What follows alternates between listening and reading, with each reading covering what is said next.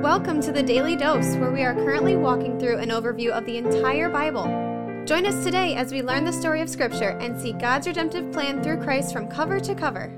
Let's listen to Matt Reisetter, Director of Christian Crusaders and the Cedar Falls Bible Conference. Today I'm going to do a survey of 4 sayings of Jesus in Luke chapter 8 that I think go against the image of Jesus that is portrayed to us by elements of our culture and even elements of our Christian culture, with hopes that we'll have a better understanding of who he actually is and what he's actually about. So this is going to be a little unique. We're not going through a specific text, but we're pulling a few sayings out of Luke chapter 8. Part of the reason we're doing that is because much of this chapter is paralleled in both Matthew and Mark. So we're going to skip a more thorough study of the parable of the sower in chapter 8, verses 4 through 8, because they're paralleled in Matthew 13 and Matthew 4. And you can listen to episode 511 if you want a more thorough understanding of the parable of the sower, which I would recommend if you haven't. We're also going to skip over Luke chapter 8, verses 9 through 15, where Jesus talks about the reasons for parables. That's paralleled in Matthew 13, 10 through 13, and you can hear a devotion about that in episode 512. We're going to skip over Luke chapter 8, 16 through 18, where Jesus talks about the lamp under the jar. There's a parallel of that text in Mark chapter 4, verses 21 through 25, and you can hear about that in episode 599. We're going to skip over Luke chapter 8, verses 19 through 21, where Jesus talks about who his mother and brothers are, although that's one of the sayings that I'm going to land on in a second. That's paralleled in Matthew 12, 46 through 50, and you can hear a full devotion in episode 510 on that one. And finally, we're going to skip over the text in Luke 8, 22 through 25, where Jesus calms the storm, because that is paralleled in both Matthew 8 and Mark 4. You can hear devotions on those texts in episodes 489 and 602. So the good thing about podcasts is if you missed any of that, you can hit pause, rewind, slow it down, whatever you need to do. But I want to hit on 4 sayings of Jesus in Luke chapter 8 that I think are important for us to be aware of, so that we can have an accurate understanding of who Jesus is, and not just assume that he's the guy and not just assume that everybody who's been telling us about Jesus throughout our lives have accurately represented him. The first saying I want to hit is in Luke chapter 8, verses 9 and 10. The disciples are asking him about what the parable of the sower meant, and he says, "To you it has been given to know the secrets of the kingdom of God, but for others they are in parables, so that seeing they may not see, and hearing they may not understand." You might stop and pause and think about what Jesus said there and say, whoa, wait a minute. Is Jesus saying that the truths of God's kingdom are meant to be understood by some and meant not to be understood by others? I thought that Jesus wanted everybody to understand the truths of God's kingdom. So why does it sound like he's keeping it a secret from some? In short, and you can hear a longer exposition on this in episode 512 from Matthew 13, Jesus is explaining that parables blind those who have resisted God's revelation and help those who have received it. So he's not just throwing truth out there willy-nilly for everybody to consume however they want to consume it and use it, but he's putting it out there in parables, which has the effect of feeding and nourishing and inspiring and equipping the people who are receiving Jesus as a truth giver, Son of God, Savior, Messiah, but in the same way confounds and blinds those who resist Jesus as Savior, truth giver, Messiah, Son of God. Go listen to episode 512 if you want to hear more about that. The second saying of Jesus that I want to hit on is Luke 8:18, where he's talking about the lamp under a jar, and he says, "Take care then how you hear, for to the one who has, more will be given, and from the one who has not, even what he thinks he has will be taken away." And again, somebody might hear that and think, wait a minute here. I thought the reason Jesus came was so that people who don't have much, poor people, oppressed people, so they could be given more, and so that people who have too much would have some taken away from them. But this sounds to be the opposite. Well, Jesus in this text is not talking about material things. He's talking about truth. He's talking about the knowledge of God's word. And those who have knowledge about God's word will understand it better and better because they hunger for it. They yearn for it. They soak it in and take it seriously. Others who don't listen carefully to God's word, who don't care about it, who don't prioritize it, even what they hear won't be understood and they'll lose it. We're only through 2 of Jesus' more difficult sayings in Luke chapter 8, and you begin to realize that there's more depth and nuance to Jesus than just what we can learn in a 4th grade Sunday school class. By the way, God bless 4th grade Sunday school classes. But as adults who walk with Christ, our understanding of him needs to grow as we grow. The third one I want to hit on is Luke chapter 8, verse 21. His disciples are telling him that his mothers and brothers have come to him, meaning his biological family. He says, my mother and brothers are those who hear the word of God and do it. It's like, whoa, wait a minute, Jesus. Did you just kind of dog your mom out? You're saying that your mother and brothers are the people who follow you and obey what you say more so than your biological family? How do you think that made your mom feel? It's not that Jesus was dishonoring his mother. In fact, at the end of his life, he made sure that she was going to be taken care of by the disciple John. But for Jesus, spiritual relationships are more significant than biological relationships. There's some truth for us in that today. For those of us that are blessed to have biological parents who are also brothers and sisters of ours in Christ, that's a great blessing. But for others who don't, I've heard testimony after testimony after testimony where the spiritual bonds in Christ are closer than the biological bonds in blood and DNA. And Jesus isn't afraid to ruffle some feathers as he talks about that topic, even if it means being perceived as stepping on his mom's toes a little bit. Finally, let's look at Luke chapter 8, verse 25. Jesus is asleep in the boat. There's a huge storm. The disciples are freaking out, telling him they're going to die. They wake him up. He stands up and he rebukes the wind and the waves, and it becomes calm. And then he turns to his disciples and says, where's your faith? Well, these disciples are seasoned fishermen. They've been out on the lake in storms before. So for them to be freaking out, this must have been really bad, and they must have really been scared for their lives. It seems reasonable that if they thought they were going to die, they'd be freaking out a little bit. I think Jesus' question, where is your faith, might be at least twofold. First of all, hey guys, did you actually think that I was going to let you die? I'm in the process of equipping you to go to the world with the gospel after I'm gone. I'm not going to let anything happen to that plan. I got you. It's one way that he might have meant it. Another way he might have meant it is, hey guys, so you die. What's wrong with that? I mean, if this world is just a brief, momentary experience, and then we spend eternity in heaven with the Lord, what are you so afraid of? Where's your faith? He's certainly not coddling his disciples here, even though it seems like they've got a legitimate concern.